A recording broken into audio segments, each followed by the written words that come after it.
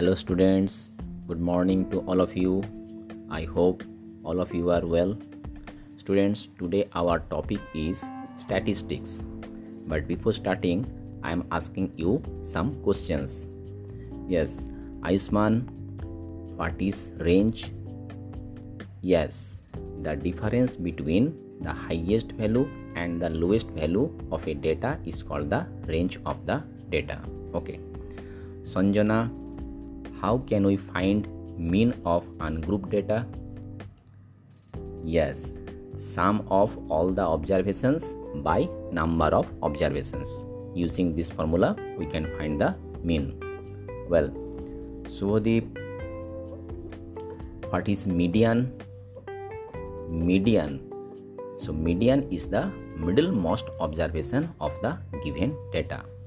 Okay students, so today our topic is statistics. Here we shall learn how to find mean deviation for the data. First, mean deviation for ungrouped data.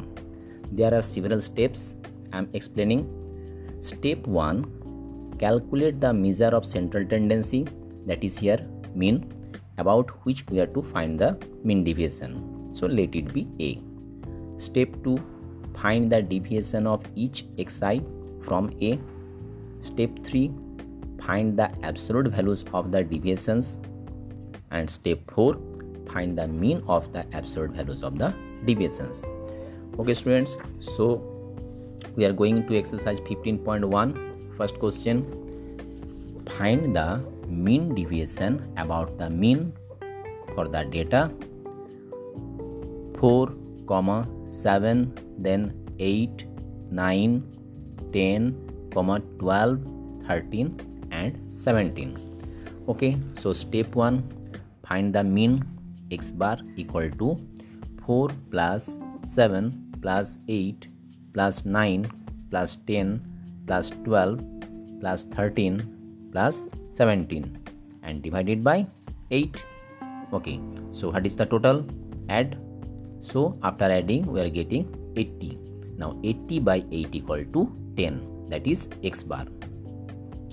Now next step, find absolute values of xi minus x bar. So if we subtract 10 from first data 4, then 4 minus 10 equal to what?